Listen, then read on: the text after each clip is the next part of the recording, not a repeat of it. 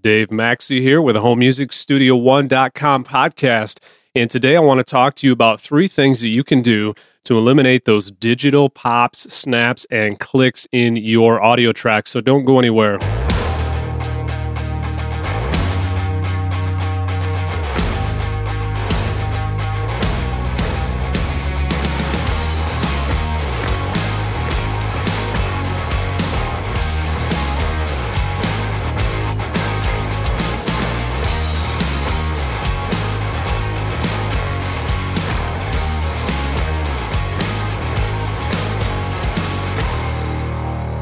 All right, hey guys, welcome back to the show. Dave Maxey here. This is the show where you can learn how to produce professional audio on any size budget. And maybe a next step for you might be this: get the answer to one of the most frequently asked questions that I get regarding home recording. And you can do that by heading on over to HomeMusicStudio1.com/free gift. Well, in just a minute, I want to address 3 things that you can do that will help you very much eliminate those digital pops and clicks in your audio. Say when you're mixing down a track, or you're processing maybe some audio, or you're consolidating some of your tracks, or even when you've just recorded a track and then you play it back and it seems like maybe randomly you've got some clicks and pops in your audio. Maybe not necessarily clipping, but just some digital noise going on in there. We'll address some things that'll help you eliminate that in just a minute. But I want to welcome you back to what is officially episode number 14. And this is also the first episode in 2013. Wow, it just seems like time flies the older I get. But here we are, brand new year. And I got lots of cool things in store for this year. And, I asked the question on our Facebook page, what kind of goals do some of you have? And interesting of several of the responses I've got. And so, which, by the way, if you haven't checked out our Facebook page, you can head on over to facebook.com/HomeMusicStudio1. And that's the number 1. And you'll get there as well. And you can click like on that and join in on the conversation. Love to hear from you. With that, just a couple, one thing here that's different in the new year here with me. I have now moved my gear once again. And I've shared this before, but I'm living in a rental house, 3-bedroom, 2-bath here with my family in the central part of Michigan. And my wife and I have been married now this will be 14 years. And we've got 5 kids, all under the age 10, 4 boys and 1 girl. Our oldest son is now 10. Our youngest girl is going on 11 months. And so lots of noise happening in my house, and it has been quite a challenge for me to find a space that works and is something that I can kind of be a little more long-term, that I have the room that I need, but is as quiet as I can be with the noise that is constantly happening in my house. So I am moved down to what I call the dungeon. Maybe you guys out there are or gals are in a basement like me. I'm just trying to be creative with this space, and so you may hear some bumps and thumps and some noises above me as I'm trying to work and iron out some of the logistics of the space that I'm in right now. But we'll just get that as we go along. And so, hey, just something new. And also, we ended the year with kind of getting a new face to HomeMusicStudio1.com. And if you haven't checked out the blog, please do so. Also added a like button on there for those of you that are on Facebook as well. You can help kind of spread the word about what we're addressing on these podcasts. And we're constantly, I'm kind of trying to experiment with things to make our platform and our podcast and everything kind of seamless on both the web as far as a computer or as well as all the mobile devices. And so making some changes and adjustments there. If you haven't checked us out yet, go ahead and do that. And I always want to start every episode just with a big thank you for all your support. And that goes to everyone out there that are downloading these episodes and these shows. I'm humbled by the response, and I enjoy doing these types of things. This isn't my full-time job, and so it really does require a good amount of time for me to invest in this, but I enjoy it. I really do. I like helping people out, and it's just something I've done over the years and been recording for many, many years as well. And so I don't know everything, but I love to share the things that I do, and then we can learn together along the way. And so I'm looking at the stats of the most recent downloads, and believe it or not, we have got downloads in the thousands all over the world, which just amazes me every time I look at this. Our top countries, of course, I'm from the U.S., and so we've got a lot of downloads from the States here, and also from UK, from our friends over there in the United Kingdom, from Canada, just north of us, Australia, Germany, Sweden, the Netherlands, Mexico, France, Denmark, Switzerland, and my goodness, that list just keeps on going. And kind of zeroing in a little bit at more of the U.S. market here. I've got a lot of downloads right where I'm at in Lansing. And our top places that came in this time are New York, my friends out there in Los Angeles and L.A., San Francisco, Oakland, San Jose, that area in the California area, and then also Chicago over there, I believe in the Windy City. And so thank you, all of you, for your support and your downloads. It really does, just encourage me. And do send in your questions. Today I'm going to be answering what was originally a question posted from George that came in through the Twitter feed. And George was just wondering, this is what he says. He said, at the end of a project, he's got pops that will be in a different place each time when he bounces his audio, and they're random. And so he just has a question of how can he address those things. And so that's what we're going to deal with today. So every time you download an episode and you interact with me, you post a message via Twitter, or you head on over to the site and just follow the contact page, or through Facebook. The more we interact together, the more I can put content out that is helpful to you. And that just helps maximize both our time. So I love to hear from you. And you can head on over to Home Music Studio 1/contact as well. And just send me a message. You got a question, let me know. You got a comment, let me know. I love to hear back from you guys. With that, let's get into where I want to go today.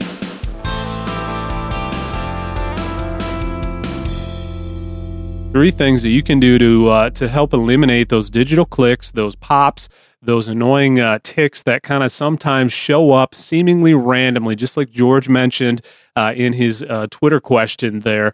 And I'm going to give you three things that'll really help. And this is sometimes things that it's in the little things. I share this many times, that professional audio, going from that amateur to professional, there isn't really one magic bullet.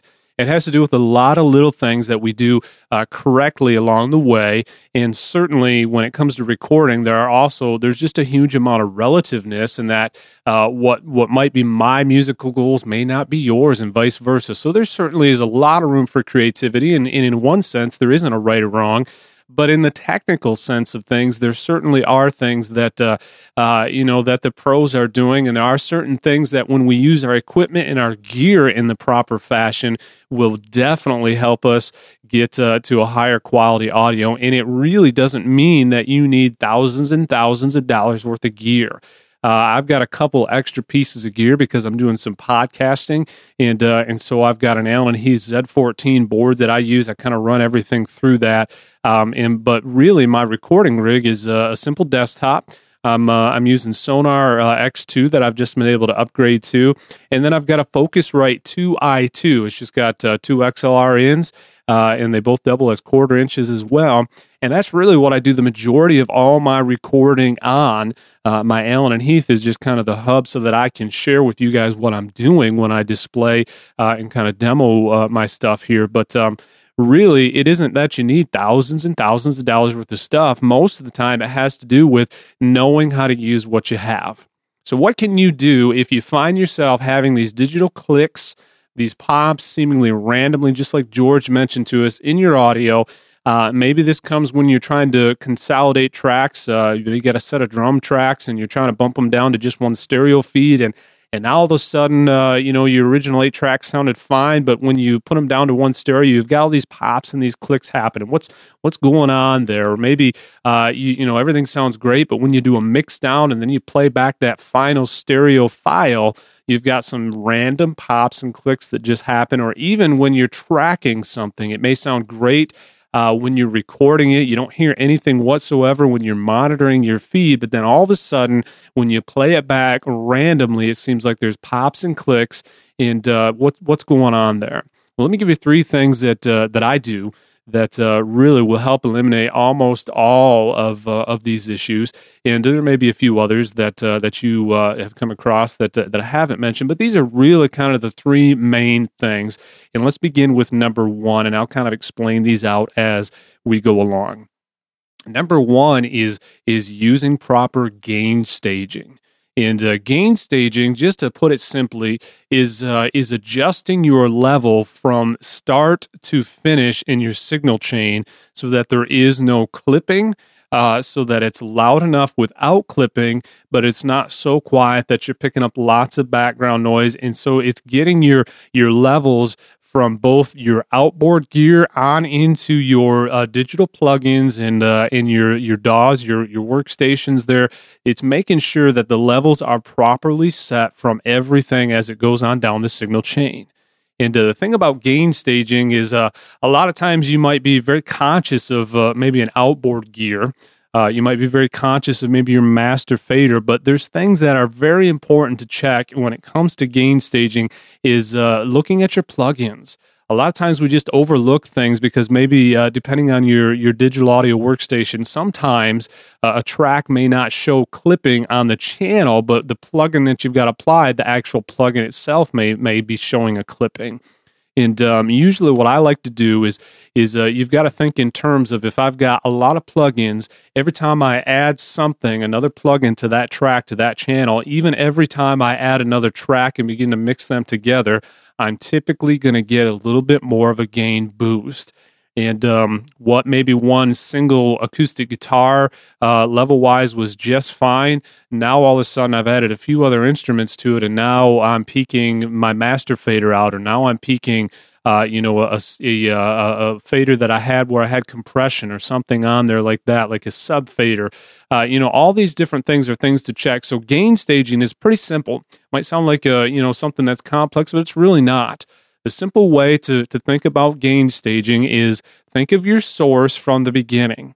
If you're tracking, then the very first thing you want to do is make sure that you're not, if you're recording with a microphone, make sure your mic is not being clipped out from too high sound pressure going into it. Whatever your instrument is, make sure you've got a right distance, kind of find the sweet spot to where you're not so close that you're clipping the diaphragm out in the mic, but you're not so far away. Just depends on what you're after in your room. But make sure that you're not clipping out at the source. And then as you file that source down, most of us are pretty familiar with setting the gain in our recording devices, our whatever outboard audio interface you're using, making sure you've got a clip meter on there somewhere that's going to show you, are you clipping? That's most important to start there, because if you got clipping at the source, it's just going to continue to get worse on down the line. There's very little that can be done respectively that is going to improve it. And so if you can get it right at the source, it's much more helpful as it goes on into your tracks. Now from there, some digital audio workstations have gain adjustments within there. I know Sonar has a gain adjustment as well as a master fader. Gain adjustment being the input gain, master fader adjusting the output signal of that track. And so just pay attention to what is going in. I like to usually keep my tracks peaking out at right around -3. And the reason I do that is I find that even when I apply plugins and I apply regular effects that I normally would, compression, reverb, whatever, most of the time that gives me a good place where I've got more than enough headroom, but it's not so quiet that I really can't do anything with. And so I'm making sure that my tracks when I'm coming in, if I've recorded it, and as long as I don't have any clipping when I've recorded that, part of what I do for gain staging is very first out the bat, I normalize that track to -3 dB. If it's a little bit stronger of a track or maybe something that's a lot less dynamic, I may normalize that to -2 as well. The only time I really do that, maybe like this podcast, oftentimes on my voice, I might normalize it to -2 and then process from there. But part of the gain staging process, once my signal is into my DAW, for me, I start with that normalized process of -3. And then as I apply an effect or a plugin, the first thing I'm looking at is my input and my output gains. And this really is irrelevant to whatever plugin you're using. Everything you put on an individual channel, you want to make sure that it is roughly in that same area. You just want to make sure that you're not getting any clipping from any plugin. And gain staging is really, really a simple thing. You just simply, every time you apply an effect or you add a plugin, just simply look at the input, look at the output of that plugin, see what it's doing. Are you causing clipping on the input side? If you're not, try and match those levels. For me, again, I try and push that peak right around that -3, -2 on my compressor or whatever plugin I'm using, and then I try and match that output in the same area, and then continue on down the line with whatever is in your signal chain. And then the last two things you'll check will be whatever your fader is at on that particular channel. And then if you've got any kind of submixes happening or you've got additional stereo buses installed, check out those stereo buses. And then lastly, your master bus. And so gain staging is really as simple as checking everything along the way. Don't just slap something on there and just really kind of ignore where the signal is. Now, there's a little more to it. But in general, if you just kind of think in kind of a target in mind that everything in and out is going to peak roughly around -3, -2, and you may have reason to kind of push some of your plugins a little hotter than that, that's okay. But what matters most is that you've got relatively the same solid signal going in and out of each plugin, and that you have no clipping. And as long as you get those things set, gain staging that's going to eliminate a lot of issues for you. Especially if you got a lot of effects going on, you got a lot of plugins, you may find that you've just got something somewhere in your chain that's adding a little bit of clipping that you visually can't see without going through each thing one at a time. So real important. And again, that's one of the very first things that I do. That'll help eliminate a lot of issues going on. It's very simple. So number one, and to eliminate those digital clicks and those pops, is gain staging. Use proper gain staging from the start to finish, from outboard on into your inboard gear, and then back out again with whatever you're doing for your mix down. Check that right off the bat. The number two thing that I would encourage you to do in order to kind of help these things out and eliminate a lot of these clicks and noises is check to make sure that you've got a couple things regarding your audio interface. Number one, you need your device drivers. Make sure that they are properly updated. And then number two, I want to talk just a little bit about making sure your audio interface is properly configured to work with your DAW or your recording software. First of all, device drivers. Anytime I get a new unit in, what I typically do right off the bat is I don't necessarily install the drivers from the disk that I bought that audio interface from. I usually right away go online and I try and see if there's a more recent version than what maybe came with my device right from the company. Very important, because a lot of times fixes that have been noted from other people using the same device, they've been reported to the company many times. That's why they're doing driver updates. They're trying to fix these little bugs and things that a lot of times, are creating these issues, and they're just repaired simply by updating your device drivers. Now, very important to do that. You can just head on online. Usually, every main manufacturer of your audio interfaces are going to have a web access of a support link on there where you can go look up your device and download the most recent driver for your device, whether you're using Windows or Mac. It's very important to do that. The other thing that is very important to do when it comes to your audio interfaces is playing around with your digital audio workstation, your DAW, and configuring the actual driver settings themselves. Now, I'm using, as I said before, Sonar X2 Producer. You might be using something else, and it's really kind of irrelevant. Whatever your DAW is of choice, you're going to have some preferences and some driver settings for that audio interface. A couple things you want to make sure to be aware of. Know the highest sample rate and speed that your device supports. A lot of times, if you've got driver settings that are higher than your device supports, what is happening is your software is doing a kind of an on-the-fly dithering, an on-the-fly conversion, and sometimes you just get simple noise that is unnecessary, pops, clicks, because you're trying to record or mix down or bump down at a rate that is actually higher than your device itself supports. So check that out as well.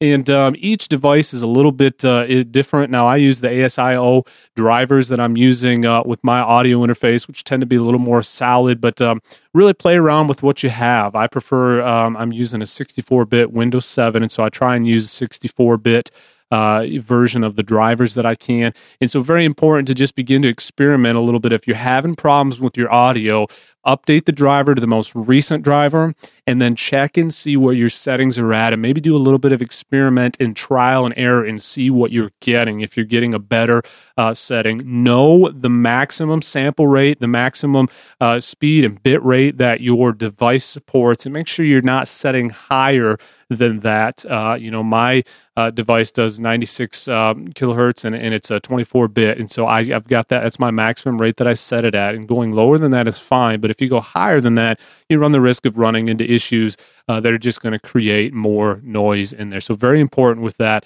Get those new, most recent drivers. And then just double check your settings. If you're having issues, play around with different driver settings. You may have a few options such as MME and driver mode. In Windows, there's I believe it's called WDM. And so just look at your configuration, play around with a few different driver settings, and maybe even Google and find out what other people are using on your device, and what are other people having good experience with when it comes to proper driver settings. Okay, that's another major thing. And then the last thing that I'll say is this: particularly when you're bumping down, when you're consolidating multiple tracks into one, when you're doing a final mix down, when you are applying effects, the third category you need to pay real close attention to is your dither settings, your dithery settings. Now, just to be simple on this, dithering is the ability to kind of step down information when you're converting from one file format, say a higher bit rate, a higher speed to a lower one. Dithering is the process of actually adding noise, white noise, pink noise, that fills in the blanks, basically, of some of the information that is not there in a lower quality file. I won't go into a huge amount of all the technicals behind that. There's a lot of great information out there. In fact, I've got a post on that and send you to some more information, some great video stuff if you want to know more about dithering. But here's the thing about dithering. Experiment, because there's a couple different options when it comes to dithering. Now, most of your DAWs out there, when you are consolidating tracks, they have a default dither setting, which if you are consolidating through a plugin which is not identical to the original quality that your track was recorded at, it's going to apply dithering, okay? And in many cases, that's typically happening most often, okay? And so every time you apply effect, if your effect is not the exact same bit rate, then you're going to get some type of dither settings being applied, and it's going to add a slight amount of noise, kind of fill in the blank, as opposed to this digital clipping, which can just be horrid.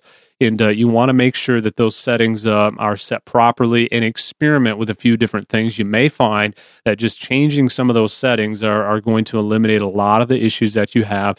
And this can be true whether you're doing a full mix down or whether you're just applying effects. Maybe you don't have a huge amount of CPU, and so when you get your effects set the way you want, then you apply them directly to that track. And if you're doing that, there's a good chance that your software may be automatically doing a dither application when it's applying those effects. Or if you're just consolidating multiple tracks into one. Anytime you're changing the quality, which can happen simply by applying effects or going through plugins that aren't the exact same quality as what your track was recorded at, chances are you're going to, by default, have some dithering applied to those tracks. And especially when you're doing a mix down, you may be going from 96K to 24-bit on down to, say, CD quality 44.1, to 16-bit, dithering is being applied. And if you're getting noise in that process, try a few different settings on your dithering.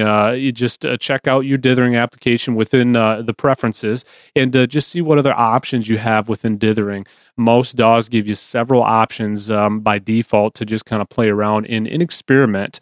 Experiment with the different versions of dithering and the different settings within there, and see if that does not eliminate a lot of your pops and clicks.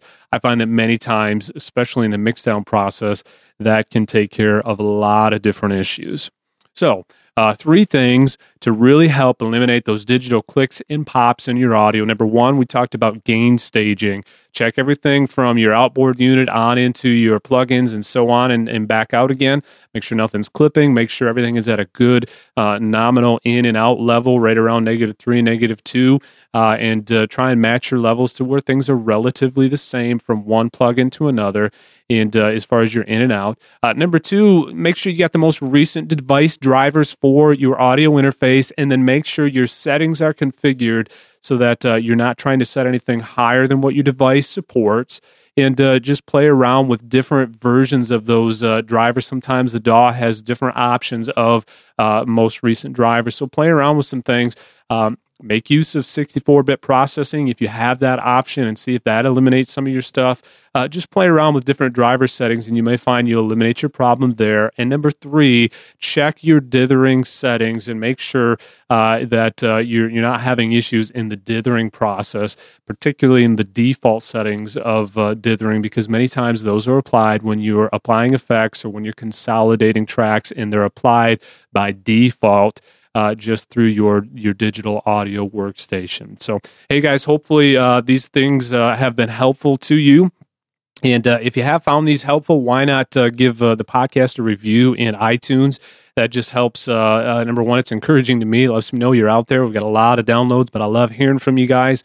But it also lets other people know that this podcast is something that might be helpful for them so that they can learn how to produce professional audio as well and to do that on any size budget. And so also, if you haven't got your free gift yet, head on over to homemusicstudio1.com/free gift. And, I've put together a short ebook for those of you that do that. And you can just throw your email and I'll give you instant access to this free ebook that answers really one of the most frequently asked questions I get. And that is regarding how to use compression in the home music studio. And so it's kind of an entry-level book there for those of you that answer that just head on over completely free.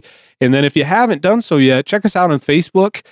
You can head on over to facebook.com/home music studio 1, and that is the number 1, and join in on the conversation. Love to hear from you. Keep your questions coming. More questions I get, I love to answer those questions in future podcasts, future posts, and just make sure that I'm answering things that you guys are actually asking. With that, this is Dave Maxey with homemusicstudio1.com. Thanks for listening to the show, and we will catch you next time.